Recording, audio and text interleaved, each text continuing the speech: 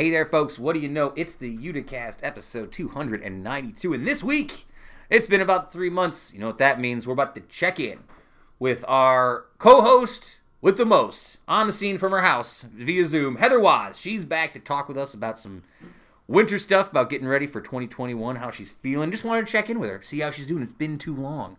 Also this week, we're going to talk about the closing of a local restaurant.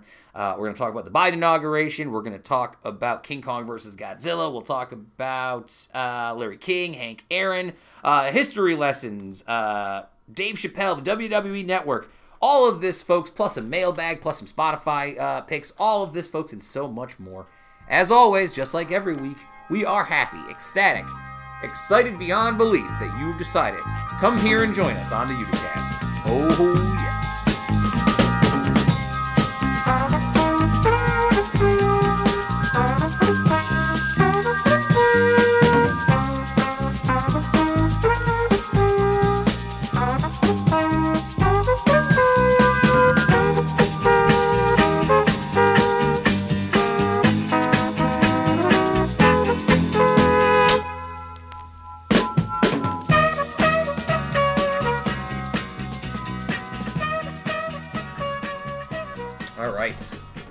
Back again.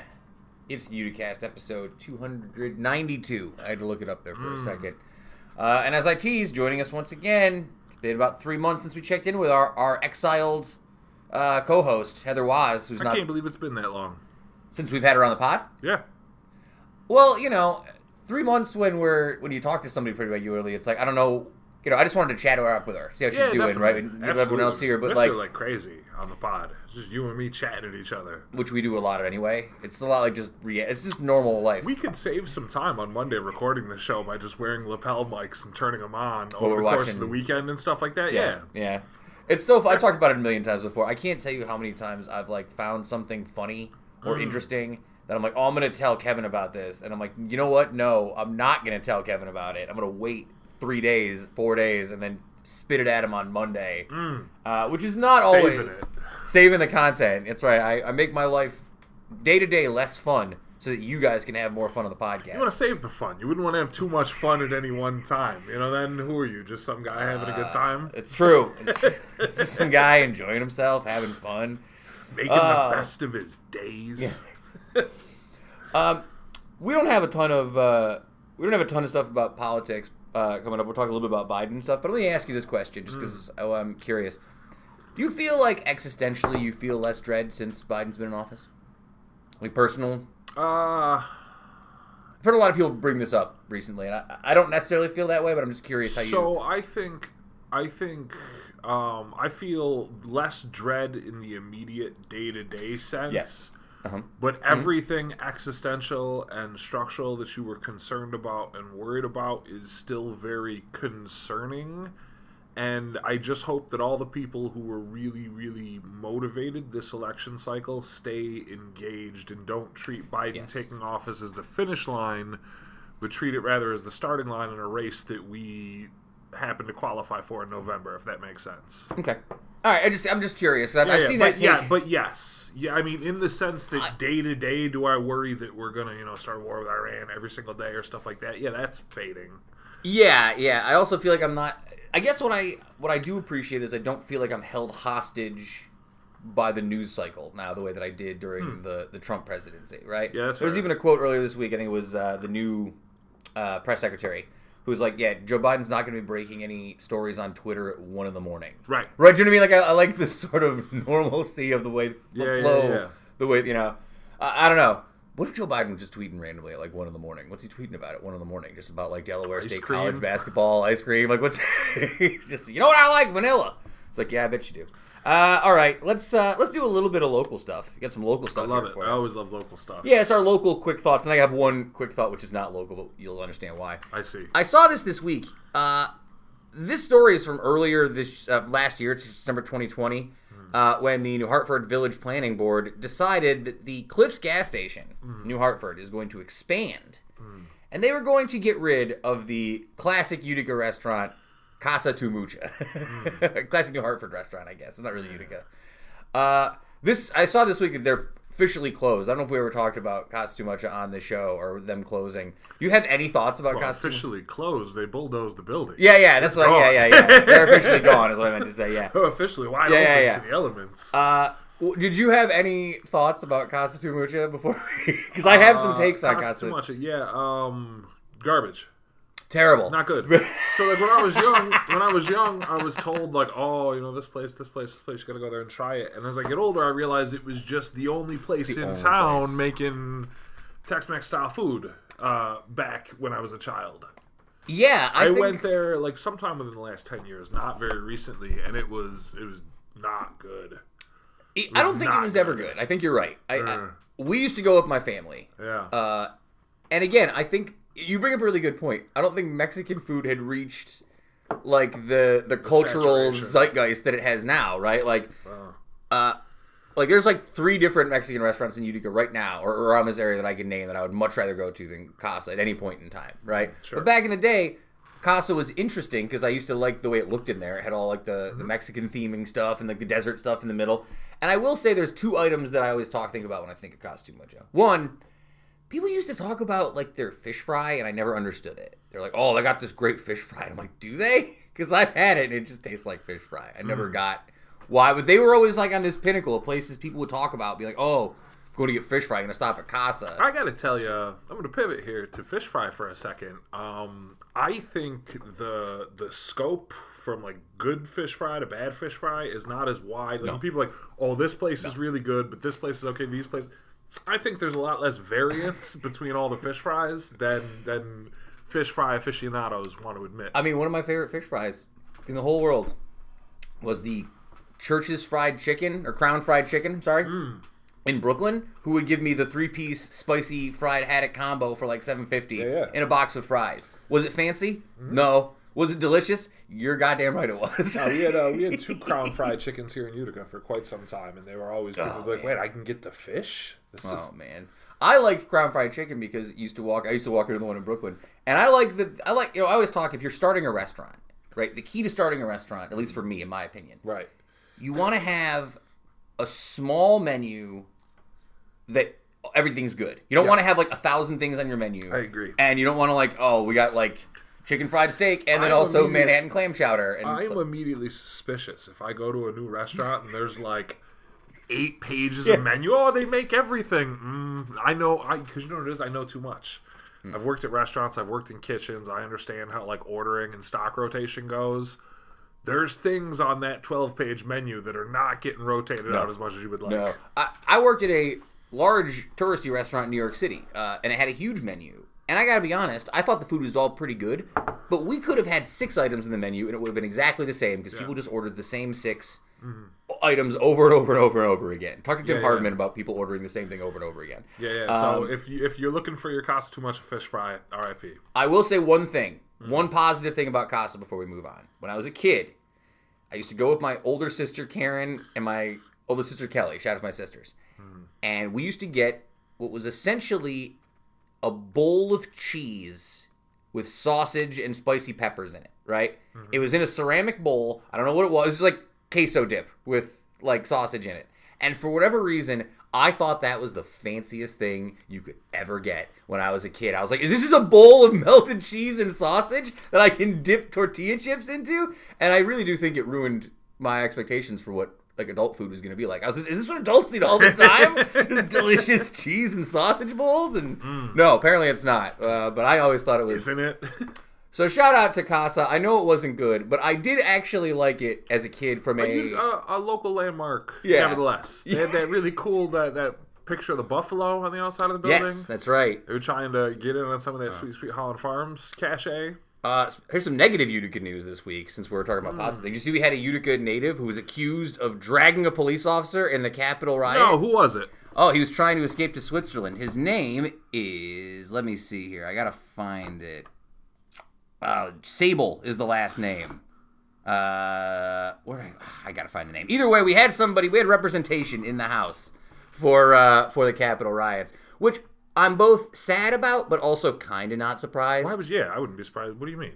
No reason to be surprised. Go drive through North Utica today. It's true. Jeffrey Sable, 51-year-old man in Utica, New York, was the man. I appreciate, though, his bold move to flee to Switzerland. That feels like you made it up at the last minute. We're like, oh, where can I go? Where I can. It sounds like he half remembered something he saw in a '90s legal thriller. You know what I mean? He's like, oh, what did they do in that movie where Carrie Elwes was the lawyer? Yeah, apparently he wasn't living in Utica. He's just born in Utica. But thanks a lot, Utica, showing up big on the Capitol. I don't blame Utica for this. I blame this gentleman. Speaking of one last local story, just something to be aware of by the time you folks hear this on Tuesday, probably. Be aware that tonight we're getting some snow. The snows are coming. For real? Yeah, 3 to 5 inches, I've heard. Oh, come on. 3 to 5 inches across the north. Like that. 3 to 5. Oh, wow, 3 to 5 inches. We haven't gotten that much. Wow. Snow. Well, because the climate's ruined, destroyed. Yeah. True. But it's true. No, when you say warning, folks, we're getting some snow. I need to hear 16 inches. 16 inches. Got it. 16 inches before you have my attention. I gotta be honest. I'll be charitable. I'm feeling charitable today. It's Monday. 12 inches. You have my attention. I care less about the snow and more about the temperature, which has been in the low single digits, which I'm not enjoying. Yeah. You would think that after years of living in upstate New York, I would be more I don't care about the colds. And I notice it our good friend Justin from Made in Utica doesn't seem to care that much about the cold. He'll just wear too much about the cold. I don't care for the colds. I've got no problem dressing for the weather though. When I go out, I've got layers on. You know what I mean? Got all the items. All that kind of stuff. Well, I was making fun of it the other day. I have that thing that everyone has, which is the giant parka style jacket, the world's biggest jacket for no reason. Oh, what do you mean? That's just a regular ass winter jacket. It feels big. It feels like it's a lot of jacket. No, you're caught up in the narrative. That's just a regular winter jacket. But you got to have a jacket like that up here. If you're going out in some North Face fleece, you're going to be cold as hell. Of course you're going to move to Florida. Go on.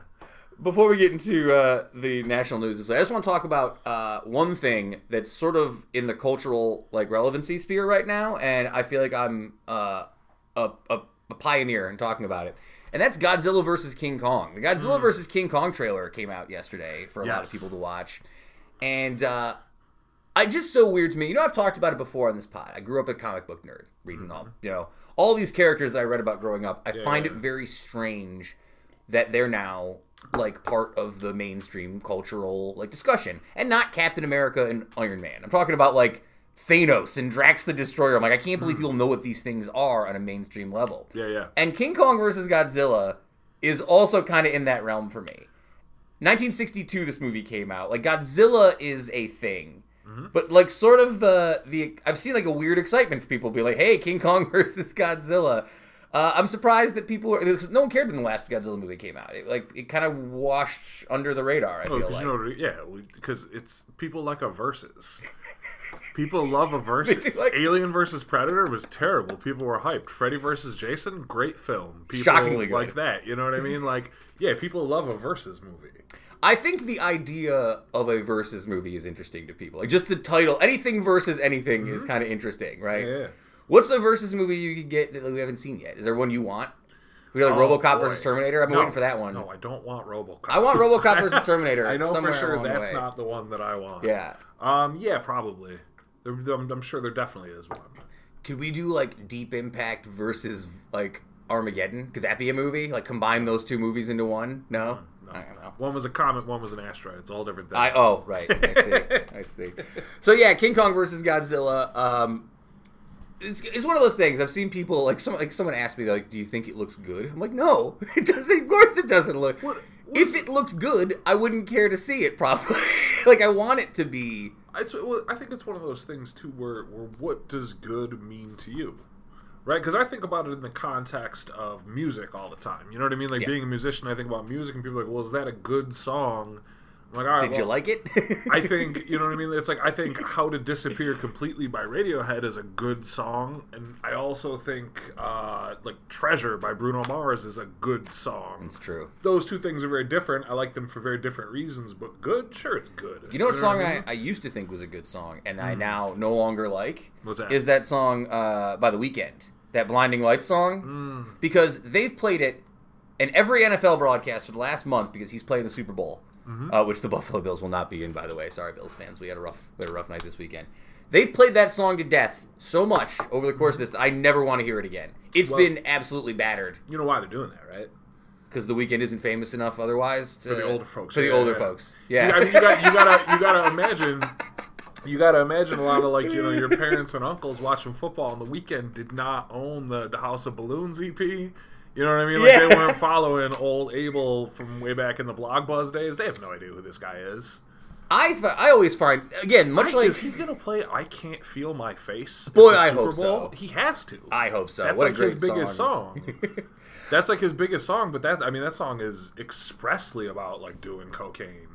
I don't think the Super Bowl really cares, I guess. Not for nothing. We watched that video this week. Lawrence Taylor in the Super Bowl. We watched my nephew this week, because I forced you to watch. My nephew was doing a music thing for the school that he teaches him how to play guitar. They were doing a live stream from he goes to one of those School of Rocks, right? School of Rock, and they teach him how to be in a rock band, which is awesome. And it's hilarious because some of these songs that the teachers are having the kids sing, these AC/DC songs, are very clearly just about having sex, right? It's just that song where they had that little girl singing that Whole Lot of Woman by AC/DC. Man, listen. I don't know. Sorry. Good stuff. Shout out to my nephew. He did a great job. All right, let's get into the national news of the week. I guess political news. Let's talk about the inauguration because we sort of missed it in the flow. It hadn't happened last week. Yeah. Let's start off with some positive stuff. Joe Biden was sworn in as the 46th president of the United States in Washington on Wednesday, and Kamala Harris made history as the first black woman, and first Asian woman to be sworn in as vice president. During the inauguration, Biden called for unity, which is I've seen a lot of interesting discussions about what that means, what unity means. Soon after arriving at the White House, Biden signed 17 executive actions on issues ranging from the coronavirus to climate change and rolling back measures enacted by President Trump, who obviously did not attend the inauguration. Kev, we watched part of it. Would you have liked to see him there? Trump? No. First of all, I don't even know who that is. Who is that guy? I don't know. I'm not aware of. I don't know this person anymore. No. For what? Do you want to see his petty pout face the whole time? I've seen enough. I've seen enough. Does anybody need more? Are you not? I don't know. Well, I would. Maybe we finally could have seen him be a little baby. I was talking to a friend of mine, and she asked me, "What did you think of the inauguration?" And I said it was pleasantly dull. It was really pleasantly nostalgically dull.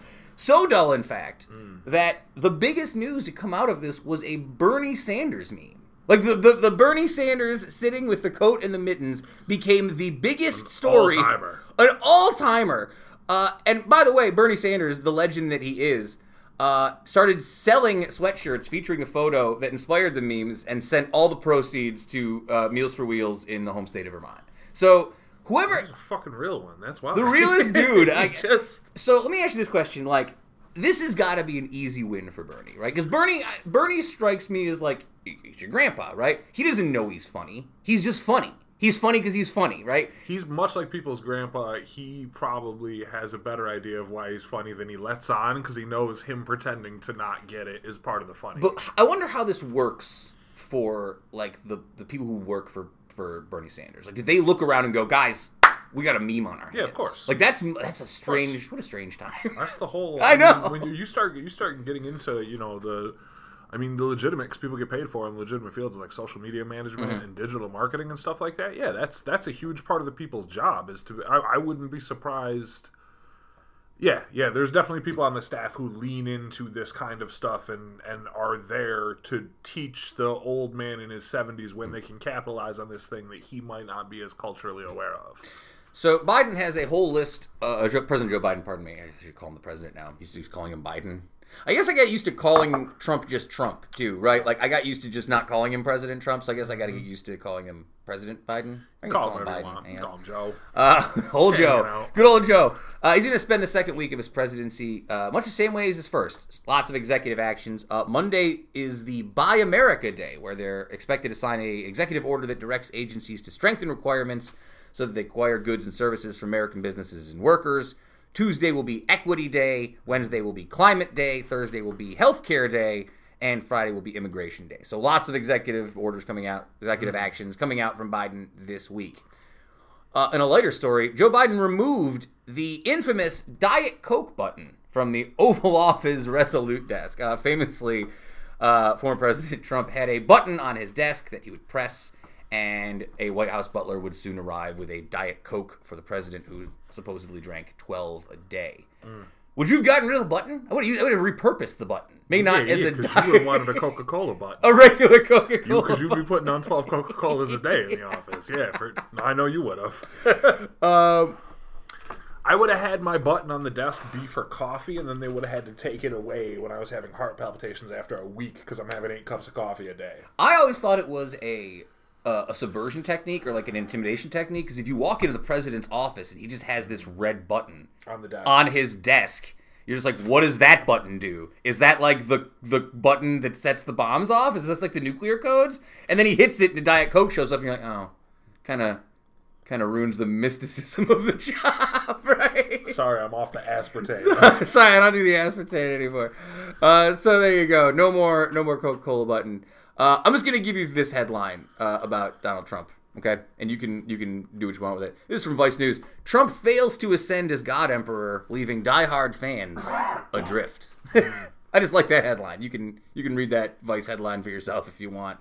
Also this week, living vampire Rudy Giuliani was sued for $1.3 billion by the election company Dominion over his massive lie about election fraud. I'm happy to see this. Not that I want to see, not that I ever want to see, I'm not rooting for big scale election companies either, right? Like, these are all big giant corporations, but no, I'm pretty generally rooting against Rudy Giuliani. Yeah, that's kind of what I'm saying. Yeah. I'd like to see him.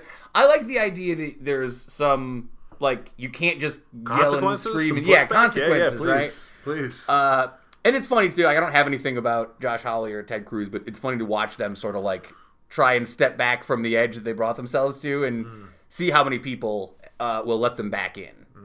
More than you'd like. More than you'd like. This is sort of the lawsuit section, because also this week in the Law and Order section, conspiracy theorist Alex Jones lost a bid to throw out his defamation cases on the Sandy Hook parents. That's right. The Texas Supreme Court rejected a request from the famed conspiracy theorist, who scares me just by looking at him. He's a scary-looking man.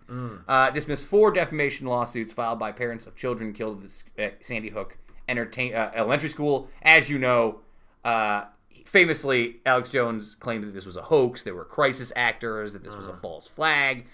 So again, consequences. You love to see it. Yeah. This is kind of a consequence. We've talked about it before. If the Trump presidency wasn't so consequential, it would have been hilarious. Correct. If it wasn't so objectively evil. Correct. TV star Joe Exotic from The Tiger King failed to receive a pardon from Donald Trump, even though his team had sent a limo to the prison with a big sign that said, congratulations, Tiger Guy. Very, very, very on brand for the Tiger King's crew. I think maybe you should watch Tiger King. I don't think I want. No, I think it's about time. I think you do. You would be deeply fascinated, and it's been enough time that you wouldn't be jumping the trend. It's weird though, because Trump did throw out at least 73 individual pardons and committed sentences. This includes Steve Bannon, rapper Kodak Black. And then, of course, former Donald Trump lawyer Michael Cohen said earlier this week at MSNBC that he thinks he secretly put in pardons for himself and his kids already. So I don't know if there's any. I don't think there's any proof to that necessarily. But I don't think anyone would be surprised. I would certainly not be surprised. Which I think is the ultimate damnation of Trump, right? Anything you tell me, I wouldn't be surprised. Did you know that he is going to get his head removed and put on ice so that he can live for 300 years? Zone. Yeah, it's sure, why not? Do we want to talk about the National Garden of American Heroes? We didn't talk about it last week. Trump's extensive list of 244 people that he wants to honor as statues in his National Guard of American Heroes. I think he's doing this. It's supposed to be take that, plebs. I think he's doing this. No, he's not, I don't think. But I think the idea was you want to take down statues? I'm going to put up all of these statues, right? Yeah. But then I think the real story was the list made no sense. It was just all like a list of people he thought were interesting, right? It's just Louis Armstrong, Neil Armstrong, Crispus Attucks, Kobe Bryant, like in that order. Like I like all of those people just fine for different reasons, but very strange. This felt like if someone gave him a piece of paper and said, "We need to kill a couple out. Name as many famous people as you can. Name all the famous people you know. Like, just name any famous." I'd be willing to bet he couldn't name 60% of the people on that list. Dr. Seuss? You don't think he knows Dr. Seuss? This is a real thing. All right, let's move on. We'll say one quick goodbye.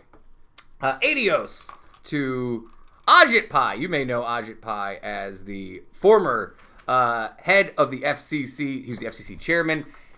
His 12 years as an employee of the agency and 4 years of as chairman have come to an end. His FCC Twitter account has been taken down. He was one of the worst people you could ever think of. Here's a list of just a few of the things that he was responsible for over the last 4 years. He attempted to kill net neutrality. He approved the T-Mobile Sprint merger. He released reports that claimed U.S. broadband is fine. He defended murder of net neutrality in court. He flubbed the Puerto Rican hurricane disaster report. He falsely claimed killing net neutrality was good for broadband access, and he refused to brief Congress about telecom companies' sales of their customers' phone location data. This is literally half the list of all the things that he did in front of me that are just terrible, horrible things. I usually say, like, adios, but screw this guy. I'm glad Ajit Pai is gone the worst. So there you go. There are some people who we lost this week who we're sadder about. Larry King, the broadcasting giant, died at the age of 87 this week. I think Larry King's a little before my time. Like, I think I understand Larry King more as, like, an idea than, like, ever watching Larry King necessarily. Yeah. But I want, that in itself, like, I understand who he is even without ever really watching him because of, like, the place he held and how much people knew about him and talked about him and how long he was on TV. Yeah. So, I don't know. I don't really have a ton. Do you have any thoughts on Larry King? I don't really go much farther than that with him. Larry King is an interesting guy because I think he feels like, number one, I was surprised to see he was only 87. Yeah, right. Because he looked 107. It's true. And Larry King, I think there were a couple like death hoaxes for Larry King over the years where people were like, "Oh, Larry King's dead. Oh no, he's not." Larry King is one of the last leftover remnants of the before time. Yes, absolutely. Like that's a really good point. A time that, not just, when I say you're in the royal sense here, I mean people roughly our age, I guess. So people in like, their early 30s, even like their late 20s, it'll be something that not only your parents remember, but your grandparents. An artifact of just a different old Hollywood, pre a lot of things, even like regular television the way we see it. Just a living artifact, and talked to so many people, had so many interesting interviews. Yeah. I don't really have anything to say or a strong opinion about the guy, but it's worth noting what an interesting and incredible story he had, and even a look at the Wikipedia page. If you're vaguely interested, you would probably get a kick out of it if you're looking for something to read for a few minutes. This is from the AP News article about it. Famously, he interviewed the assault victim known as the Central Park Jogger, back in his early days, and he also was the place in '92 where billionaire industrialist Ross Perot announced that he would be running for president during that election cycle, and he did that on Larry King's show, which I feel like was like famous like SNL material, like you know what I mean? Like he's another SNL type person, right? I feel like they had a lot of fun at Larry King's behalf over the years. Interesting guy, very sad. Again, I did think he was older than 87. Another person passed away this week. Hank Aaron passed away earlier this week. There's a really good Ringer article that I'll try and do the quote for that talks about all of the crazy records that he broke that I didn't really understand. I think people forget because they think just about the home runs. But really what an amazing baseball player and hitter he was. Famously, he broke Babe Ruth's career record for most home runs of 715. I heard there's really interesting write-up in The Guardian about it that says he knew that he could hit a home run, but he wanted to do it at home. So once he tied the number, he like waited 2 games till he was back home so his parents could see it, right? Which is just like, that's how good I am. I know that I can just wait it out a couple days and I'll get it. One of the best ever. What I always think about Hank Aaron, and I think the thing that sticks with me is just the idea of consistency, right? Famously, Hank Aaron never hit more than 50 home runs ever. like in a season, but constantly hit 20, 30, 40 home runs. And just by being consistent and working hard and going out there every year and giving his best, that was enough to beat the mythical Babe Ruth, right? The legendary home run hitter. Yeah. And I guess we'll talk about Babe Ruth actually again briefly later on, but I don't know. Do you have any thoughts on Hank Aaron? When I was a kid, I did a book report on a Hank Aaron biography, and it was the first that I had kind of really learned about him. I knew a bit of the name in that way when you're a young kid and you know these names as totems, you know what I mean? Yeah. I knew a bit of Henry Hank Aaron, all that kind of stuff. But I remember writing the biography and finding it really interesting. I thought he had a cool story. But he's definitely another one of those guys that if you had told me he died 18 years ago, I would have been like, yeah, I remember. Been gone a long time, old Hank. I'll give you one thing about Hank Aaron that stood out with me as a kid, and I don't know why this stood out with me. When you go to the Baseball Hall of Fame, which we're going to talk about later on, there's a room specifically for Babe Ruth. Like, there's a whole Babe Ruth specific room. And it makes sense, because Babe Ruth is the bastion of baseball for a certain era, right? Right next to it is a specific Hank Aaron room. And that's it. Those are the only two players who got, like, specific single rooms for their accomplishments. And I always thought that was interesting. Like, there's so many other players, but these two guys, Babe Ruth and Hank Aaron, and I always thought that was weird. And maybe things have changed since I've been there a long time. Maybe there's other rooms like that now, but as a kid... Folks dig the long ball. Folks do dig the long ball. All right, let's see. All right, we'll do one Diego Maradona big energy before we get to this week's interview. I hope this is the guy that... There's a news story I saw this week that I was like... No. I hope he sees this because this will certainly make the podcast. No, this is a different one. This is about a wife. A woman identified as Lenora from Sonora, Mexico this week was recently scrolling through her husband's phone when she happened upon a photo that sent her into a fury. The photo showed her husband posing with a younger woman, and incensed, Lenora proceeded to stab her husband with a nearby knife.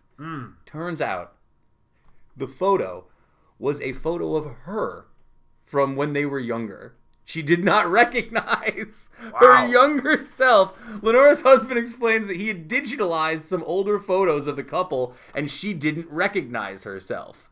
She was confused, thought he was cheating on her, and stabbed him and was arrested. Damn. Charges are currently pending.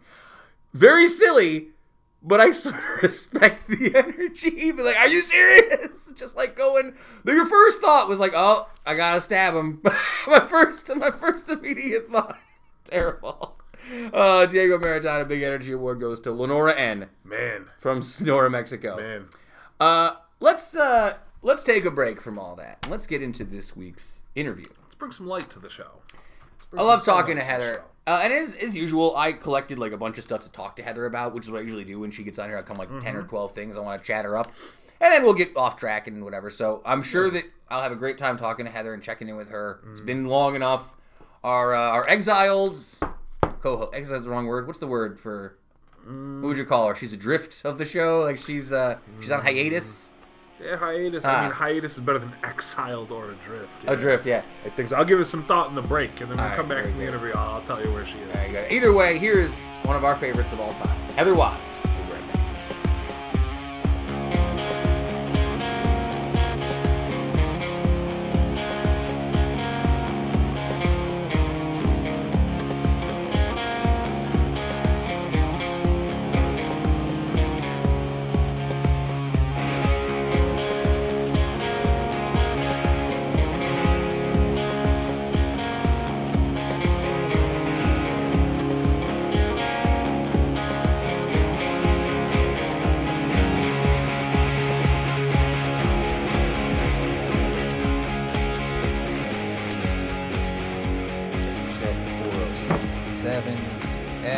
Can you hear me? Yeah. Why isn't it showing me? Oh, hold on. There we go. Hey. Hi. You know, it's funny. I didn't dress up today. Neither did I. You have sunglasses in your hair that people can't see. And I thought you dyed your hair green for a second. I was like, did you put green streaks in your hair? And I was like, oh, it's just the side of your sunglasses. I said, it doesn't matter. I'm still not doing anything. Yeah, funny enough, I asked you to send me, we're recording, by the way. I asked you to send me the email address, and then not only did I not send you the Zoom link at all, because you're like, I don't see the Zoom link. I was like, oh, I didn't send it at all. I already had your email address like saved in my computer, so I apologize. Oh, That's where my brain is today. that's okay. Welcome back, though, to our good friend Heather Waz, our co-host from the other side. She's from the Like from a year ago. I think it's been almost a year since I've been on. Has it been a year now? The last time February will be a year. March. March, yeah, February. something in March, yeah. 277, episode 277. So about 12 weeks ago is the last time we spoke to you, and I figured it's been long enough. I want to see how you were doing. And last time we talked to you, before we get into any other stuff I have for you, we talked a little bit about Mohawk Valley Little Explorers. How's that been going for you so far since last time we spoke? We were testing how people would react to it, and it's been awesome. The response has been great. People message us about gear for kids and places to hike and things to do. So I've been busy with that, and at least like once a week we are getting questions from people and emails. So now we're ready to move on to the second part, which is making the website so that there's a place where you can actually go in, like look for trails that are suitable for, 2 and 4 and 5 and 6, and what gear to use during different seasons and places to go locally. So now we'll have like a database that can all go in. Right now it's just all on Facebook and Instagram, but I didn't want to go ahead and start making a website until I knew exactly how everybody was going to start kind of reacting to it on social media. And so once I was hearing the questions people were asking me and things people were looking for, then it made it easier to go to the next step since I have time to plan. And the response has been mostly positive, you would say, so far? Yeah. Oh, yeah. Yep. It's been good. So, I'm happy with it. I always laugh, because kids, it's always the joke that kids rebel against like whatever their parents like, right? Like, until they get older. Like my parents loved the Beatles when I was a kid. I was like, oh, this is kind of lame. And then as I get older, I'm like, oh, I actually kind of like this. I'm looking forward to the period of time when Kaz decides he doesn't like being outdoors and going hiking just to spite you. Right? It won't be forever because you've already ingrained it into his brain that he likes it. Yeah. But there's going to be at least a couple year period where he's like, oh, I don't want to go hike. He's never going to say that, Sam. It's never going to happen. Like he's going to want to ski with me all the time, hang out with me, and it's going to be fine. Those days will never happen. I don't foresee them. So I'm sure we talked about this last time you were on. How is Kaz? How are you responding, and how's Kaz responding to quarantine parenting? I think Kaz is. So for the longest time, Kaz never wanted to leave the house. He didn't want to go to kindergarten. None of that. And now I mentioned kindergarten to him, and he's like, has now said he does not want to go. Like I think he's over it. He's over the idea of wearing masks when he's out. I mean, he does it, but he's just ready. Like he's been ready. He doesn't see a lot of any kids right now, really. So he's really ready to just, go to school, and I'm ready to send him on his way. Well, that's the funny thing too. I think, I'm an introvert, right? Like I don't always love to be out in public, out at the bars, out partying. Yeah. And even me, I'm kind of like, oh, it would be dope to just take a swing down to the Green Onion and have a drink just because, just to do something, right? To do anything. Yeah. And not think about it. Well, and that's the thing. I talked about it last week with Kevin. I play video games here and there. And I've been playing a lot recently because I've been sitting around the house.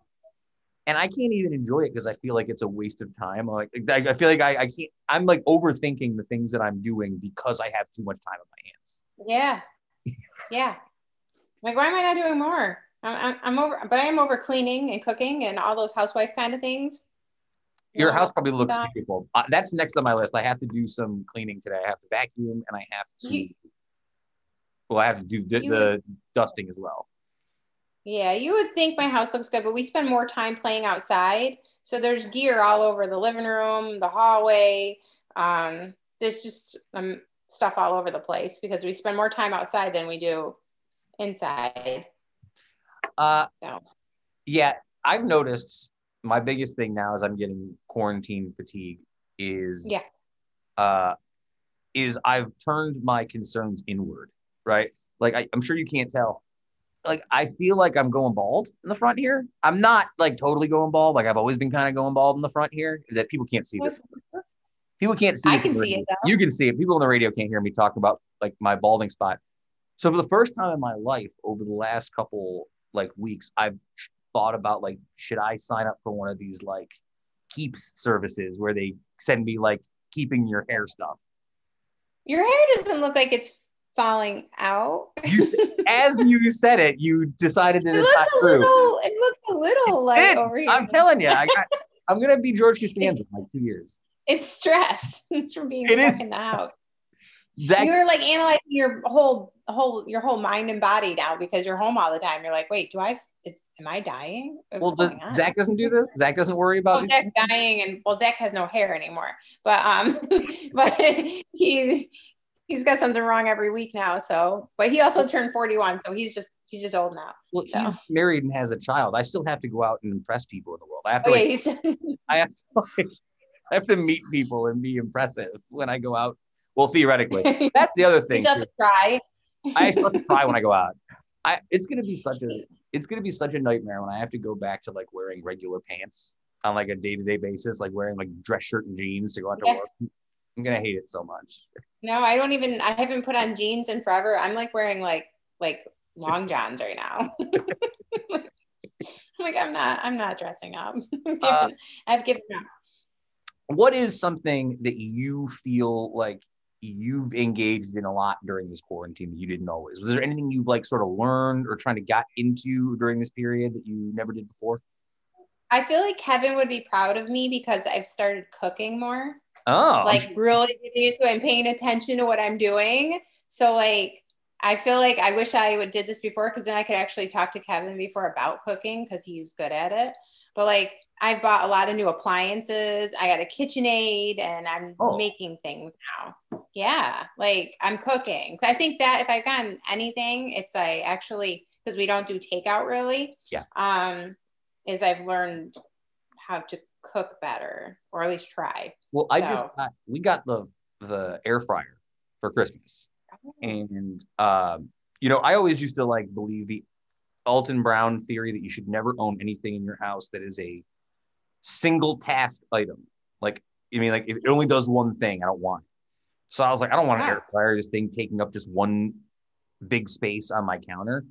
But it's actually become sort of like, I don't have a microwave. So it's become like my accidental microwave. Like I'll heat up like cold pizza or a muffin or whatever. And I'm like, wow, this is great. I love this thing. Yeah. So I've totally committed to the cult of the air fryer. I'm sure the Instant Pot is next. Like somewhere along the way. Oh, it's awesome.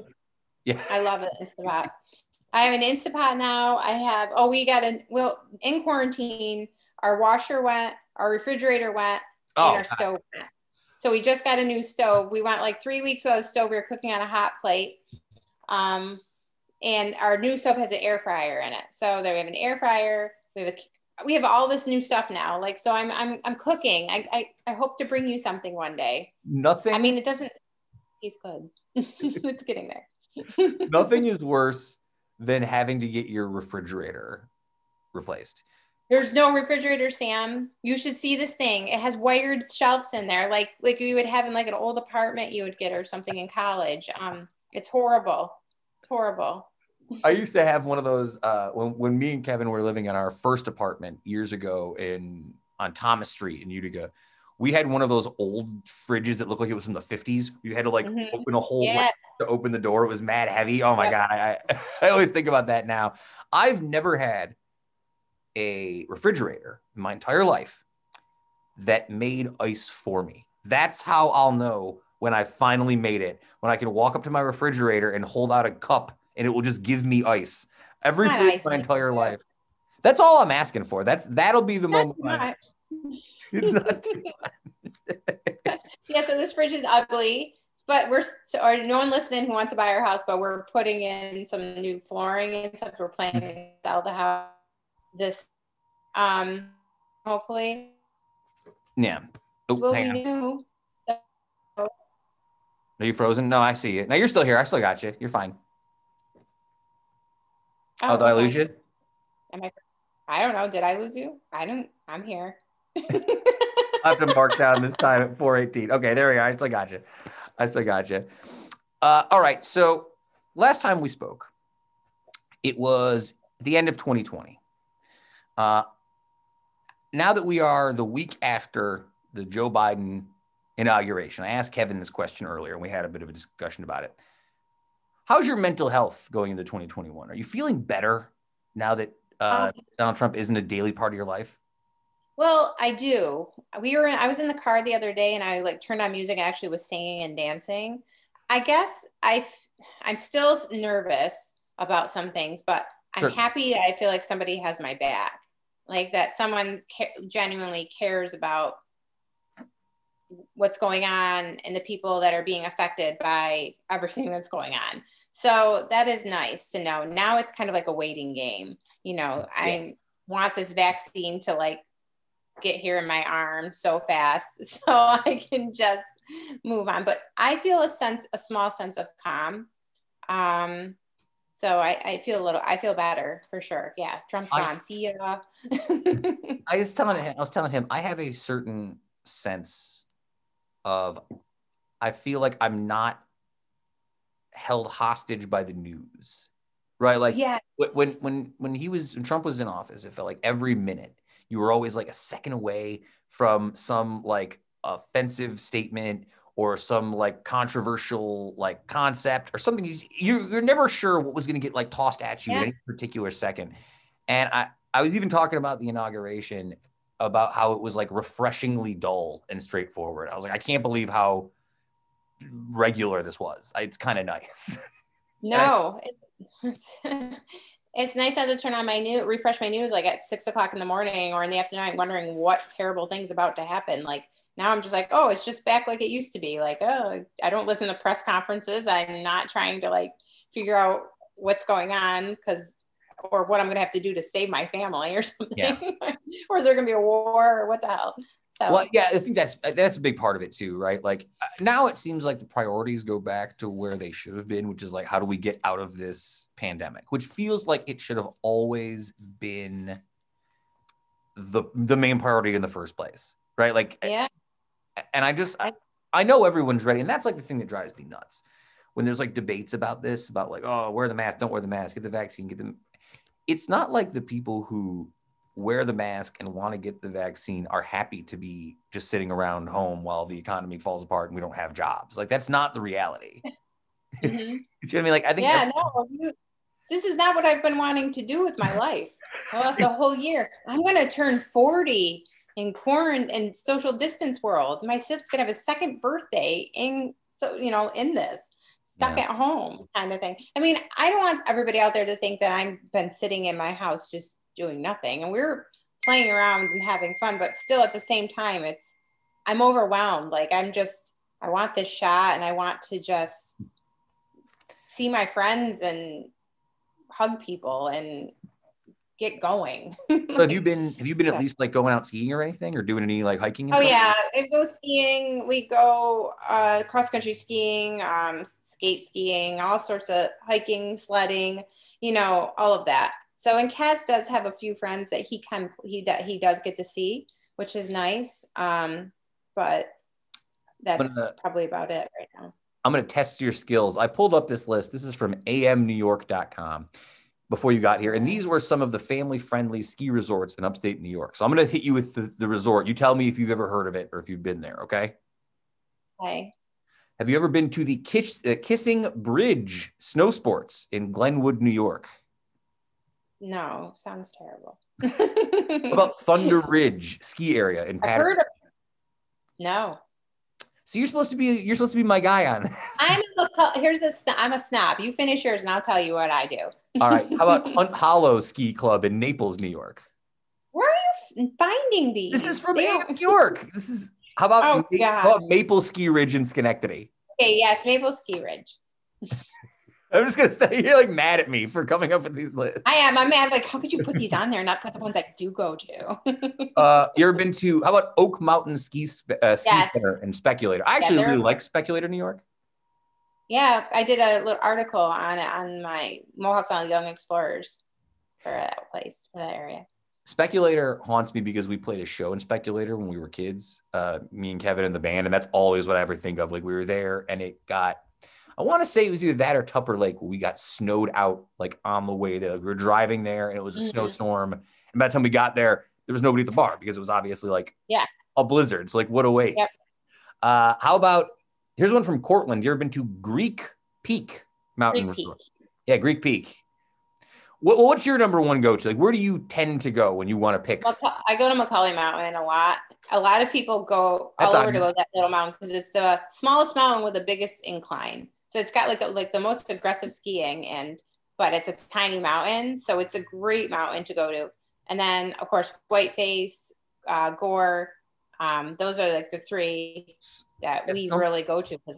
As somebody who doesn't really ski, Gore Mountain is the name that rings the closest to me, is like a thing that people talked about when I was a kid. Oh, we're going up to Gore for the weekend, or we're going up to, I guess Macaulay, kind of in that same, Macaulay and Gore are the ones I remember hearing around there. I mean, I can't ski. I'm a terrible skier. I've done the cross country. Yeah. I can't control myself. I fall over. I have no like body control. It's just not the way it goes for me. Yeah. But how do you pick your thing? Do you just look up, like, do you have like we follow where the snow's gonna fall. We like to we're glade skiers, so we want to go ski in the woods. And to be able to ski in the woods, you need to have no snow's made for the woods. The snow is made for on the main trails, but not in the woods. So we ski in the glades. So we're always looking to where snow's falling. But the problem with the pandemic this year is we have season passes for Macaulay, so we're set. But Gore, Whiteface, and all that, you have to order online.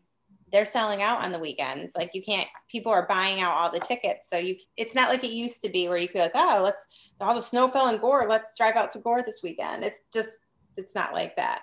So it's definitely different. What would you say is your favorite one of these places to go to if you're just trying to kick back? If you're a guy like me who's less interested in the skiing and more interested in just sort of taking in the ski culture? Macaulay. It's more fun. It's more it's like when you go in there, it's like talking to locals when you talk to the bartender and the guy at the chairlift, and you sit there and you have a drink with them, you sit by the fire, and you always run into somebody you know too. So you're always like, you're always having random conversations every weekend, and you're seeing people. But again, you can't go into the lodge anymore to get ready. You have to get ready in your car now. So that's not happening this year. The best part is going there and having drinks, seeing friends, and like hanging out afterwards. And right now you're getting crammed in your car, putting ski gear on, skiing, and then getting back in your car. So it's like, bleh. Heather, where can people, again, reach out if they want to get a hold of Mohawk Valley Little Explorers or keep in touch with you during this period? You're on Instagram, you're on Facebook, all those things? Instagram and Facebook right now. They can message us through there, which is great. We get lots of messages right now. I keep myself busy, so I wish I had more exciting things to tell you going on. Yeah, I mean, sorry, guys. This is the world we live in. This is what we have. I know. I want to tell you something cool. All right, give me one before we head out, though. Give me one book, album, movie, or television show that you and Zach are currently reading, listening to, or watching at the house. Okay, there's a couple. The Undoing is one. Where did my book go? I'm reading this book called The Undoing. Have you seen that on HBO? I've heard people talking about it. I have not yet watched it. I love it. It's great. Watch it. Undoing. Yes. What's it about? Sounds like some crime. It's hard to explain. Just watch it. Okay. You'll like it. And I love Nicole Kidman in it. She's fantastic. She's good at everything. And then she's great in this though. She's great. And then there's another one. Oh God, I can't think. But there's a new Buddhist book I'm reading. Don't laugh.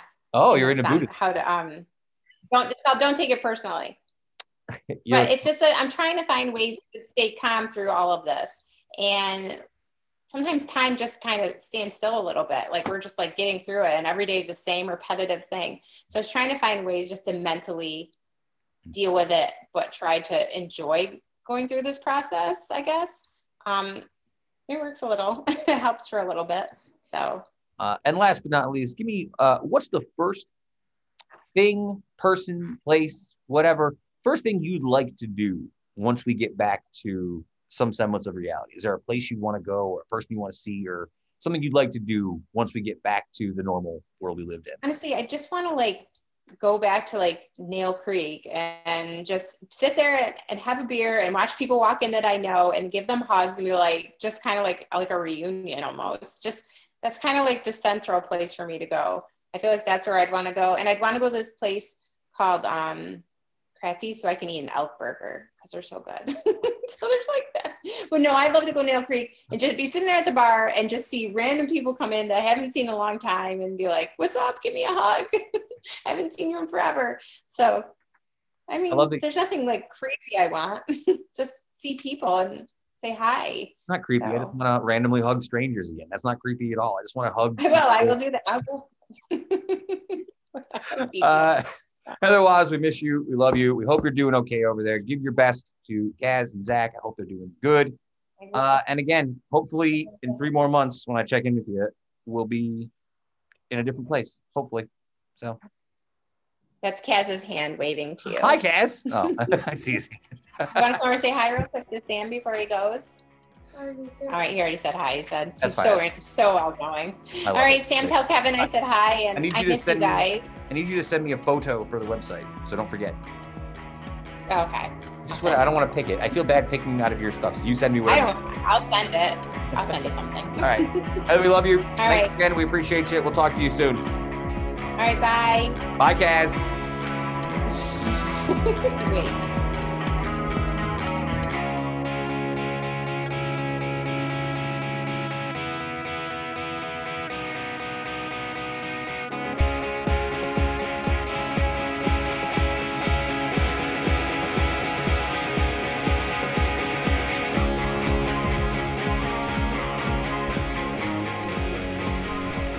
Right, and we are back once again. Yes. Heather Waz, returning from Walkabout. Lovely and talented. I don't know, I still can't come up with the term. All right, you want to do some mystery lessons? Get them out of the way here? I don't. Hit me. Sorry. I don't. Hit me with them. On this day, 1776, the Continental Congress authorized the very first National Revolutionary War Memorial in order of Brigadier General Richard Montgomery, who had been killed during an assault on Quebec. On December 31st, 1775. Along with Benedict Arnold, Montgomery led a two-pronged invasion of Canada in late 1775. Before joining Arnold in Quebec, Montgomery successfully took Montreal, but the Patriot assault on Quebec failed, and Montgomery became one of the first generals of the American Revolution to lose his life on the battlefield. When word of his death reached Pennsylvania, Congress voted to create a monument to his memory and entrusted Ben Franklin to secure one of France's best artists to craft it. He hired King Louis's personal sculptor, Jean-Jacques Caffieri, to design and build the monument. Upon its completion in 1778, the Montgomery Memorial was shipped to America and arrived at Eddington, North Carolina, where it remained for several years. Although originally intended for Independence Hall in Philadelphia, Congress decided to place the monument in New York City. In 1788, it was installed under the direction of the it was installed beneath the portico of St. Paul's Cathedral, which served as George Washington's church during his time as U.S. president in 1789. And today, that's where the statue remains. You can still go see the statue of Richard Montgomery out in front of St. Paul's Chapel in New York. Kev, if someone was building a monument to you, like, I want to build a Kevin Sullivan monument. Right. Would you want a statue of you, or would you want like a more vague concept, like the Washington Monument doesn't look like George Washington? In seriousness, I always thought it would be a life dream, probably in a different life, to have a library named after me. A library, so like a majestic old something like the Utica Public Library would have it named after you. If they are to build a statue, I have 2 requests. It has to be at least 100 feet tall, because I want it to be, accurate to life size. And I want it to be put underwater, but not released where it is. So people just stumble upon this statue of me reaching up from the depths when they're like scuba diving. These are my requests. I would prefer, I would prefer like, similar like you said, like a library. I would prefer like an art piece. Maybe a park? Yeah, maybe an art piece in my name. Like, I'd want some artist to do a piece of art and then you could, like here's a big geometric shape or something, right? The sand block or something. I'll paint you a geometric shape. On a comical note, I would like a recreation of the Beatles walking across Abbey Road, except I want the 4 people to be me, Jurgen Klopp, Rod Serling, and Godzilla. Those are the 4, just in that order. Just walk. I guess maybe David Lynch in for Godzilla if that's too much of a pain. And that'll be the statue. Just the 4 of us walking across Abbey Road, smoking cigarettes. That'll be my statue. Yeah. No. All things considered, I do think most of the monuments that I've seen, like the DC monuments, like the Washington Monument is cool. It's not as cool as the Lincoln Memorial. No, he's got Lincoln sitting in the chair. Like even the Thomas Jefferson building. The Jefferson Memorial, the Jefferson Rotunda is awesome. Like think of what you will about Thomas Jefferson, but I would love to go down to DC and check out so cool, some of this various different stuff. One of the I've never been to Washington DC besides driving like through it, going somewhere else. We'll put it on the list of stuff to do once the world opens back up. Oh, that'd be good. Because I've been a million times. It's a lot of fun. I was supposed to go this past summer. Yeah, it's great. But pandemic being what it was, museums are free, man. You can just walk into the museums. Wild. What a world we live in. On this day, 1788, Captain Arthur Phillip guided a fleet of 11 British ships carrying convicts to the colony of New South Wales, effectively founding what today we call Australia. Shouldn't have done that was good, right? Australia. Yeah. Right? No? It's like New Zealand. Right. After overcoming a period of hardship, the fledgling colony began to celebrate the anniversary of this date with great fanfare, and it eventually became commemorated as Australia Day. In recent times, it's become increasingly controversial as it marks the start of where the continent's indigenous people were gradually dispossessed of their land as white colonization spread across the country. God, that sounds like something. Quite a bit. What does that sound like? Quite a bit. Sounds about white. Australia, once known as New South Wales, was originally planned as a penal colony that's like famously known by people. In October 1786, the British government appointed Arthur Phillip, captain of the HMS Sirius, to establish an agricultural work camp there for British convicts. With little idea of what he could expect from the mysterious and distant land, Phillip had great difficulty assembling the first fleet that was to make the journey. He was both poorly funded and poorly outfitted. Nonetheless, Phillip led his 1,000-strong party, many of whom 700 or more were convicts, around Africa to the east side of Australia. In all, the voyage lasted 8 months, claiming the lives of some 30 men. First years were nearly disastrous: poor soil, unfamiliar climate, workers who were ignorant of the farming techniques. There was great difficulty keeping the men alive. However, Phillip proved to be a tough but fair-minded leader, preserved by appointing convicts to positions of responsibility and oversight. Yes, he did flog a lot of people, and hangings were commonplace, but so was egalitarianism. As Phillip said before leaving England, in a new country there will be no slavery and hence no slaves. So he was anti-slavery, but he would flog you or hang you. So don't come tell me that you're anti-slavery at your agricultural work camp where you're torturing people. Oh, yeah, okay. Yeah. Though Phillip returned to England in 1792, the colony became prosperous by the turn of the 19th century. Feeling a new sense of patriotism, the men began to rally around January 26th as this founding day, which again became Australia Day. However, in 1818, January 26th became an official holiday marking the 30th anniversary of the British settlement in Australia. As Australia became a sovereign nation, it became the national holiday known as Australian Day. However, many Aboriginal Australians refer to it as Invasion Day. So, again, all sounds very familiar. Quite a bit. That's like a wild part of history that I don't think gets under-taught in schools a little bit. And I think it gets rushed over. It's just all the colonialism. Just colonialism in general, like just the broad, because it's much. Not even, here's the thing, it's not even that it gets brushed over, but it's more of kind of a whitewashing, you know what I mean? It's like, oh, well, the British went to India and made friends with the Maharash, and it's like, well, that's not how it works. It's not exactly. Yeah. It's not exactly the British India Trading Company. Well, how much of it is just simply people being like, well, the ends justify the means? Yeah, it's terrible what we did to the Native Americans, but we're here now. We have America. We have Netflix and cable TV and McDonald's. Right? I could see where that would be a tempting answer to the more simple-minded who likes easy answers, neat and tidy black and white answers to complex grayscale problems. So I wouldn't be surprised to hear that come out of somebody's mouth. That's not probably a person whose intellect I would fully respect without some more vetting of that stance. On this day, 1905, the world's largest diamond was found. The Hope Diamond. They got a different one? That's the only diamond I know. I don't know. No, these are the ones that are in the British Crown and Scepter. So they found the diamond in Britain? It's funny you mentioned. Because they're on the British Crown and in the Britain Scepter and locked up in the Tower of London, so I assume they found these diamonds in Britain. They did not. Funny story about Wales? that. No, not Wales. Scotland? Either. No, you can wonder where. Damn. It was a bloody diamond for sure. The diamond was 18 feet below the Earth's surface. It was a 3,106 carat diamond, weighing 1.33 pounds. It was christened the Cullinan, Cullinan, the largest diamond ever found. This discovery was presented the same afternoon to Sir Thomas Cullinan, which is where it got the name. They gave it to Thomas Cullinan.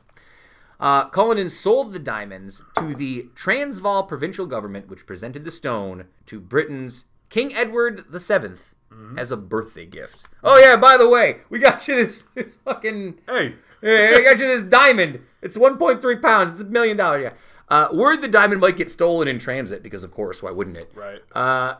Edward arranged to send a phony diamond aboard a steamer ship loaded with detectives as a diversionary tactic. While the decoy slowly made its way from Africa to the ship, the Cullinan was sent to England in a plain box. Edward entrusted the cutting of the Callahan to a man named Joseph Asher, who was head of the Asher Diamond Company in Amsterdam. He had famously cut the Excelsior diamond in 1893 and studied the stone for 6 months before attempting to make the cut. On his very first attempt, the blade broke and nothing happened to the diamond. On the second attempt, the diamond shattered exactly as he had planned. Asher then fainted from his nervous exhaustion. Because it was later cut into 9 large stones and about 100 smaller ones, valued at millions of dollars all told. The largest, called the Star of Africa, is at 530 carats. The second largest stone of Africa, too. Both of these stones are in display in the Tower of London with Britain's other jewel collection. The Callahan one is mounted into the British sovereign royal scepter, and the Callahan 2 sits in the imperial state crown. We talked about art a couple weeks ago. Like, I don't understand how cards and art have value. Diamonds kind of the same thing, right? Like, we gave them intrinsic value. Like, who decided that diamonds were worth this much? The De Beers Company. The De Beers Company, right? Yeah. So much like anything else, much like art, it's like a lot of this value is something we've created for ourselves. Like, it's all, like, it's not real. Well, I mean, if you want to start getting really, like, 2 a.m. in the dorm room with it, I mean, money's not real either. Everything is stuff that we just ascribe value to. But yeah, specifically diamonds is a marketing ploy from the De Beers Company, specifically to drop the price. The thing about diamonds is they're not really specifically that rare. There's a lot of other gemstones that are a lot more rare.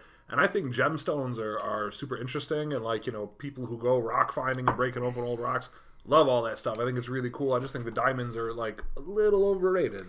It's funny. When I was a kid, I used to visit my sister in New York on 13, 15, all those ages up there. And we used to go to the Museum of Natural History all the time. I loved it. I used to do the dinosaurs. I do all the history stuff. I do all, the... Native American stuff, and I would always skip the geodes and the rock section. And I was like, I don't care about this, right? Man. As I get older, and maybe it's just because that's the section of the museum I've spent the least amount of time in, historically. Whenever I'm there, I'm just like, oh man, look at all this stuff. Look at all this basalt. You know what I mean? Because I think if it's not something you would pay attention to when you're younger, it takes until you get older to get a context of okay, if I'm looking at this giant geode, the only way this can exist is for it to be just astronomically old, and there's only one way. This is an ancient remnant from the before time, not even in our society, not even for our species on our planet, before the universe. Yeah. Once you start to understand that context, I think stuff like that is a lot cooler. I just think I have a hard, I was still angry at geology for making me do the rock test when I was a kid, where you go to high school and you got to look at all the rocks and determine which one's what just by looking at them. Amazing. I hated it. Oh, I loved it.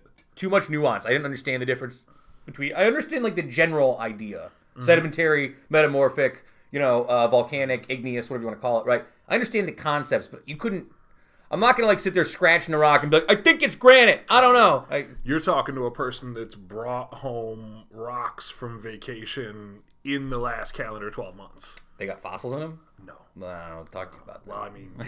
On this day, Luddite. On this day, 1936, the U.S. Baseball Hall of Fame elected its very first members to the Cooperstown, New York Museum. This group included Ty Cobb, Honus Wagner, Christy Mathewson, Walter Johnson, and Babe Ruth. Today, with approximately 350,000 visitors per year, well, in normal times, Hall of Fame continues to be the hub of all things baseball. My question for you, Kev, we've talked a lot about the Hall of Fame. Yes. Which of these 5 guys was the controversial one in 1936? Who was out? 1936. Okay. It's got to be Ruth, right? Would them give me the 5 again? So it's Ty Cobb, Babe Ruth, Honus Wagner, Christy Mathewson, Walter Johnson. I'm going to assume that if anything, people were like anything they were today, Babe Ruth was the one that were like, he's not really playing the game the right way. Those home runs are ruining the game. You know what I mean? Like Ty Cobb was the controversial one because nobody ever liked that guy. I think he's controversial now. Like now he's controversial. I don't think he was necessarily. I don't know if he was controversial in 1936. People didn't like him. He was like a jerk. He's a dickhead. Yeah. Yeah. See, I feel like there's a little bit of the Babe Ruth, like Steph Curry ruined the game with 3-pointers aspect. Like, was there a person in 1936 who was like, this Ruth doesn't play the game the right way. He's just trying to hit home runs. He's a bum. Right? That guy existed in 1936, right? I'm sure he did. Yeah. I'm just sure he did. Christy Mathewson, by the way, had more wins than any pitcher in National League history at the time. And Walter Johnson was considered one of the most powerful pitchers to have ever taken the mound, in case you're curious about those other names. Because I feel like people know Ty Cobb and Babe Ruth, and people know Honus Wagner simply because the card, right? The most expensive card. But, yeah. All right, and then on this day, 2005, a Wichita, Kansas television station receives a postcard from the BTK Killer that leads police to discover a post-Toasties cereal box that he has altered to contain the letters BTK. This communication was one in a long line sent by the serial killer who terrorized Wichita for over 30 years. Pardon me. Brutally murdering 10 people and taunting law enforcement and the local media. A month later, on February 25th of 2005, Dennis Lynn Rader, a husband, father of 2, and compliance officer in Park City, Kansas, was taken into custody and soon confessed to being the BTK Killer. What is it with the 3 names of the serial killers? The reason they do it is to give more further identifying detail to specifically, because like if your name is, if your name is Dennis Rader and you're not the BTK, you're like, well, I'm Dennis G. Rader, Dennis K. Rader. So yeah, a lot of times they'll put the middle name out there too, just to really, really hone in on the specific of who this person is. BTK committed his first murders in 1974, strangled 4 members of one family. Throughout the 1970s, BTK Killer, or BTK Strangler, sent letters to the media in which he claimed knowledge of his crimes. He nicknamed himself BTK for his method of binding, torturing, and killing his victims. Very dark. Did you watch Mindhunter? No. You gotta watch Mindhunter. I know. Is that about BTK? So they use BTK as like the cut scenes. So they don't actually interact with BTK, but they're kind of building up to it, and they use him as the cut scenes to give context of what this guy was doing at the time that these FBI guys were looking at like other stuff. So it's not really about him, but he lurks on the fringes of the show the whole time without them ever like addressing him. It's really interesting, but it's a great show. Not for nothing, when I did this history lesson today, there were 3 different serial killer ones from this week alone. It was also the Charles Manson week, and there's also something else. And I was like, I guess we'll do this one because we haven't talked about BTK before, I don't think. Rader was a Cub Scout troop leader and church council president who appeared to be an ordinary upstanding. That's the crazy part. Like, we just watched that Night Stalker doc, right? And Richard Ramirez, captivating, but doesn't seem like a normal dude in any particular. Everybody saw him from 2 blocks down the street. They're like, oh, here comes a bad Here comes the baddest dude, right? Like, to have a family and to hide the crimes from, like, your wife or your kids or whether, like, that is a deep level of insidious that I find very unsettling. Like, to keep my secret evil is so dark. There's all that stuff. The BTK, it makes me underscore Mindhunter again, not to beat it to death because that's some of the stuff they cover. But also the BTK was an inspiration for a great novella by Stephen King called A Good Marriage in his compilation book Full Dark No Stars, and that is kind of the story. Is like what happens when you find out that this person, like in your family, who you thought was a regular, like nice person, is also a monster? In 2004, the attention-seeking BTK Killer began contacting media again, sending notes and poems and packages that included some of his victims' jewelries and driver's licenses. In February of 2005, BTK sent a floppy disk containing a BTK letter to a TV station. Mm-hmm. This disk was eventually traced back to Rader's church computer, and he was identified. DNA evidence helped conclusively link him to the crimes. He was charged with 10 counts of murder. He initially pled not guilty, then switched his plea to guilty before the court trial began. In a real dark he stalked many of his victims and referred to them as, quote, projects. My new project I'm working on. Terrible. I only brought this one up really because people love serial killer stuff. But also, we just watched that Night Stalker documentary. On Netflix. Do you prefer, and I was talking to GFOP Justin about this, do you prefer a serial killer one that's solved or unsolved? Like Zodiac we watch as a movie, I know, but that doesn't have an ending. So there's like a little bit of open question, like, oh, what happened with the Zodiac? Or do you prefer something like this Richard Ramirez one where it's going to talk about how they actually caught him in that process? Always that. I mean, if it was a document, like especially for a documentary, because I like this is how we caught him, this is how we took him in. Right. Here's the scene, here's the interviews. What I thought was crazy about that Night Stalker documentary, I like the fact that it was only 4 parts. Yeah. I thought all the design and production was excellent, it was really well directed. But it's cool because Richard Ramirez, the Night Stalker, was active in 1984, 85. So they have tons of video footage. Tons and tons of video footage. Not even just like footage of like him and around, but so much like B-roll footage of Los Angeles at the time and Southern California at the time that it really puts you there. Like seeing all the detectives lined up outside the house for real. And not a dramatization, not here's the cast, not nothing, but like here's what these guys that we're talking to 30 years later looked like standing outside victim number 17's house or whatever. There's a sequence, and again, I don't know if this is a spoiler alert for something that happened in real life. Go watch the documentary anyway. But you definitely should. There's a sequence at the end when they're catching the Night Stalker, when essentially like this whole street of people is like chasing him down the street, being like, "This is the guy, this is the guy!" Like somebody go get him. And in a weird way, I'm surprised that doesn't happen more. Do you know what I mean?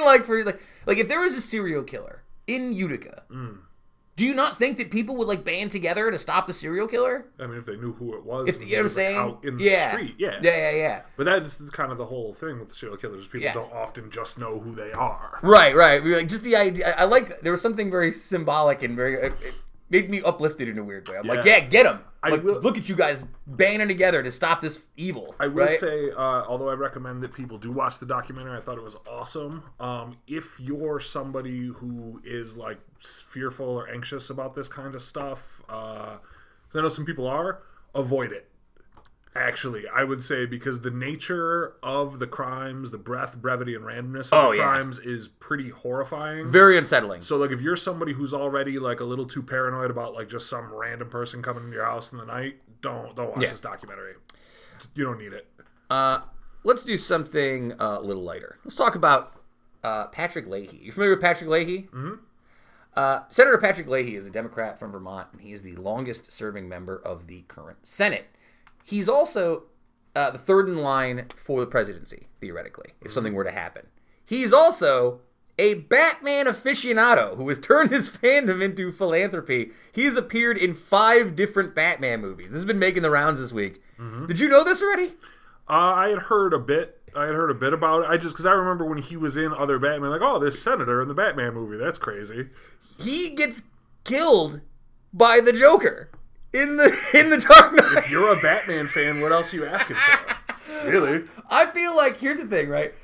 I'm sure there are some people who are like, oh, if you're in politics, you shouldn't be doing stuff like this. I would be doing this all the time if I was in politics. The people who say that if you're in politics, you shouldn't be doing this are only mad because it's a Democrat. Sorry. Well, apparently he was asked to be in this new Batman movie, and he said no. Because he's like, I got too many things going on. Yeah, good. So good for him, but like, a little busy now. That's pretty wild. Like, you're so well known as a Batman fan because you're like, you just happen to like Batman, right? Mm-hmm. That people are like calling you up. Like, any Twin Peaks people out there who want to just put me in some Twin Peaks shit because they know I like it, please reach out to me. I'd be happy to do it. All right, what else happened this week? Two coronavirus stories. California is lifting their stay-at-home orders as ICU crowding eases in California.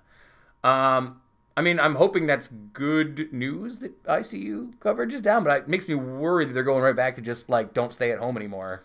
ICUs in Southern California, Los Angeles area are still at 0% available capacity. Yeah. In California, they also just recently lifted a bunch of air pollution regulations so that the crematoriums could keep up with the body burning. They weren't able to burn corpses fast enough, so they lifted air quality control regulations. So, yeah, no good. Let's open back up. It's just the flu. Speaking of which, Dave Chappelle tested positive for COVID-19 this week after hanging out with Grimes, Elon Musk, and Joe Rogan in Texas. I can't believe that's a real sentence. I mean, I can believe it's a real sentence. It just seems like a weird sentence that I've read today. Dave Chappelle gets COVID after hanging out with Elon Musk and Joe Rogan and Grimes.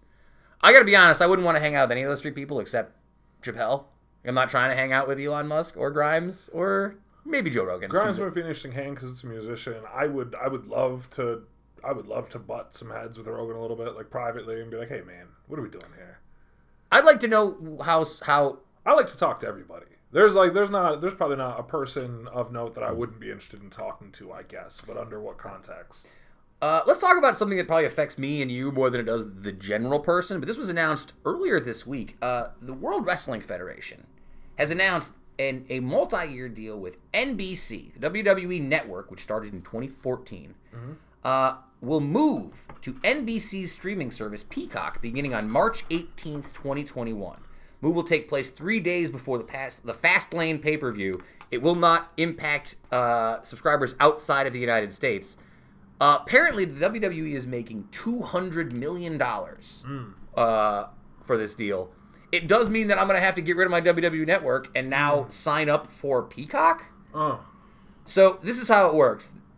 The deal will see the cost of the network drop from $10 a month to $5 a month.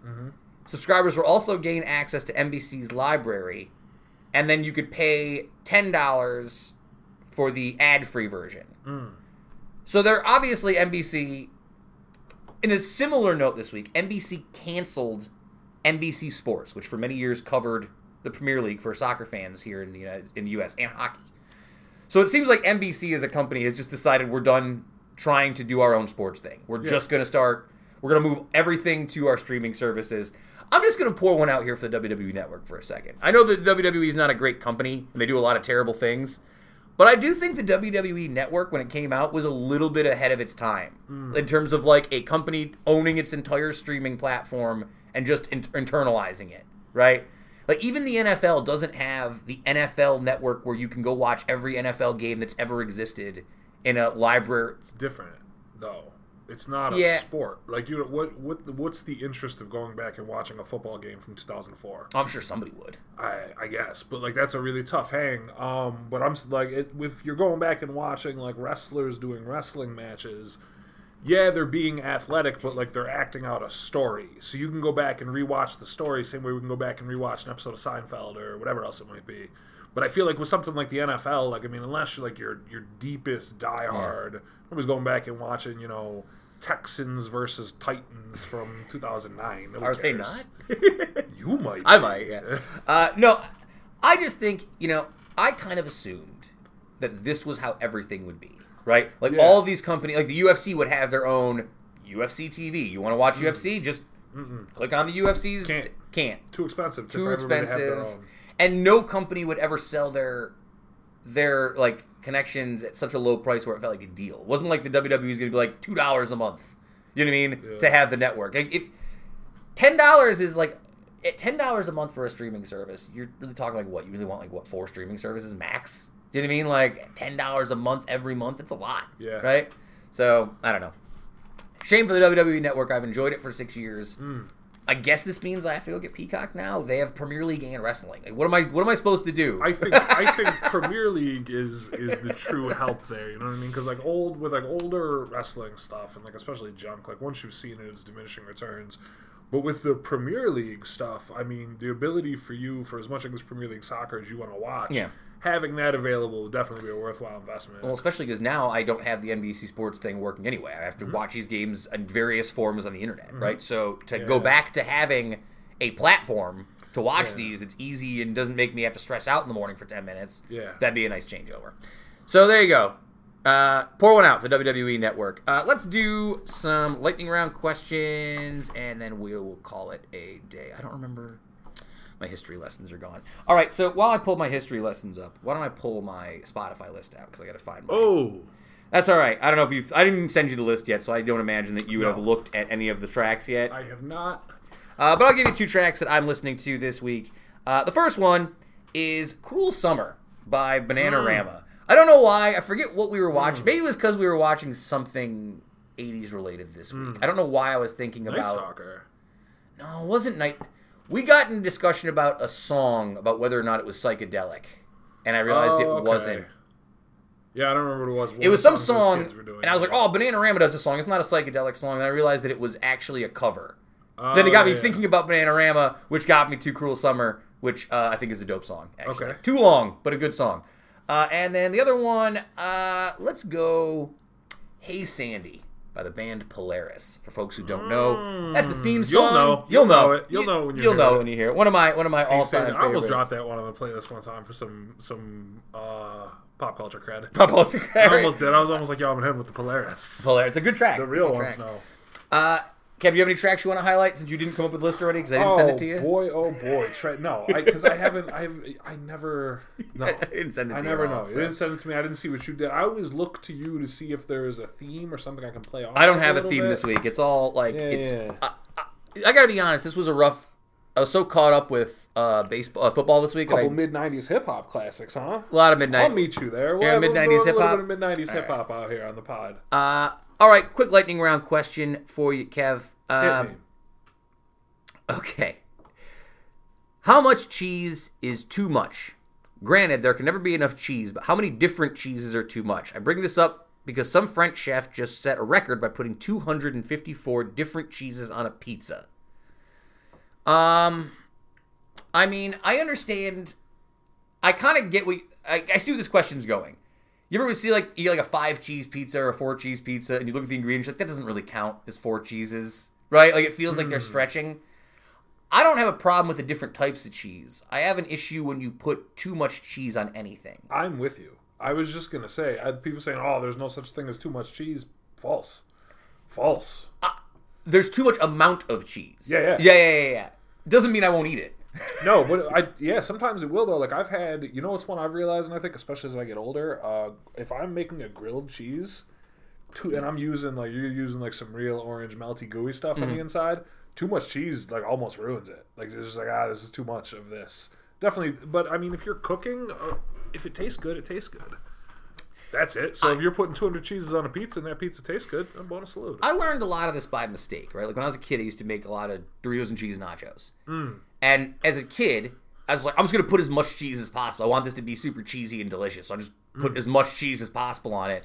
And then you get to a point where it's like, this is nothing. There's nothing here. This is just a blob of cheese, right? There's nothing going on here anymore. For sure. There's a limit to this. So I think that's where it's not types of cheese. Well, I say it all the time with people making pizzas. People will over-cheese their pizza because they don't realize how little, and not saying little like there's not much, but in an actual pizza place, any pizza place you go to, they're putting less cheese on that pizza before it goes in the oven than you probably think they are. And that's a mistake I see a lot of people make when they do a homemade pizza. They put too much cheese on it, and then it just coagulates really quickly, and it's a mess. And we'll do one last one. It's now pretty much expected if you attend a sporting event or a concert, you're going to take out your phone and record the action or a song for posterity. But honestly, do people really go back and watch? I can literally think of at least 400 things off the top of my head that I'd rather do than watch some out of focus, blurred, shaky footage of some people from 100 yards away or someone yelling into a microphone. What are your thoughts? I've never once gone back, I don't think, to ever watch footage from a concert I've been to that I've taped. Maybe once. I went to a Lagwagon concert once with my good friend Anthony Colenso, and I recorded a song that I really liked by them so I could show it to you guys. I think I did show it to you once. Yeah. And that's about it. I don't know if I've ever actually went back to watch any footage I've recorded at a concert or a sporting event ever. you think you're going to. Maybe you post it to social media to say, hey, look, I was there. I think that's what a lot of it is for. People putting it to like stories and snaps. I know there have been times where I was at concerts and like there was... Say I was at a concert and somebody I knew who really liked the band, one of my friends or somebody I'm involved with is into the band, but they're not at the show and they really like whatever song, and so I'll send them a little clip of, hey, look, they're playing, whatever song it is. And I think for people who post like Instagram stories and that kind of stuff, if you have a really cool vantage point or you get some really high quality video footage, that's all fine and good. But yeah, just the blurry standing out in the middle, can't really see, over zoomed, poorly pixelated. I don't need it, but I don't take a lot of photos and video anymore at all anyway. You know what I mean? So no, it's true. I don't either. Maybe I'll put that Lagwagon song on. I'll replace one of these songs. Oh, there you go. That Lagwagon track on. There you go. All right, I think that's a good place for us to so you must not have seen the story. I did not see the story. I saw a story this week, and it was on Vice, so I'm surprised you didn't see it. Oh, really? There's a gentleman, and maybe you just know about it, maybe it was an older story, and I just caught it at the wrong time. There's a gentleman in Mexico who's running for, I can't remember what government position, mayor or senator, governor, whatever kind of thing, but he's running for elected office in Mexico, and he's a luchador. Yes. And he's got some sort of name, but he doesn't want to reveal who he is or take off the mask. Oh, you can't. So he's like, no, I want you to elect, like, El Fantasma del Luchador. It doesn't matter who I am under here. I'm not taking off the mask. Elect my luchador character to Congress or Mexican, whatever government position it is. I don't remember. Who's the guy in England? Lord Buckethead? Is that the guy in England who runs all the time? He's like dressed like Darth Vader, and he runs. Probably. It's telling you, other countries do a way better job with their elections in terms of making them entertaining than ours. Ours, it always feels like insurrection. In England, they got a guy dressed up like Darth Vader being like, I represent the people. It's not supposed to feel like insurrection. It's not supposed to feel like insurrection. All right, shout out again to Heather Waz. Thank you once again. The best. We love you to death. Soon this will be over, and one day you will be back. And we will have good times. All right, that's it. You can follow us on Instagram, Facebook, Twitter, Apple Podcasts, Stitcher Podcast, Spotify, SoundCloud. What am I forgetting? There's one more floating around in there somewhere. I don't know. Any place you get all podcasts, the platforms, you can get us. Vague rumors that I'm going to Chicago in a few weeks. So I don't know exactly what we're doing. I don't know. We're talking about it. We'll figure out what I'll do. I don't think we'll miss a show. I think everything will be fine. We'll do one a different time. Yeah. One, you go out there, you'll get your interview, you'll paste it together. I'll make Randall do the interview this year. Ooh, Randall. Talk about Depeche Mode. Talk about Depeche Mode. All right, that's it. Sayonara, keep it tight. Woodstock lives. Tape machines are rolling. We are desperately out of time, and we will see you next week for another episode of the Uticast. Bundle up, folks. It's getting cold out there.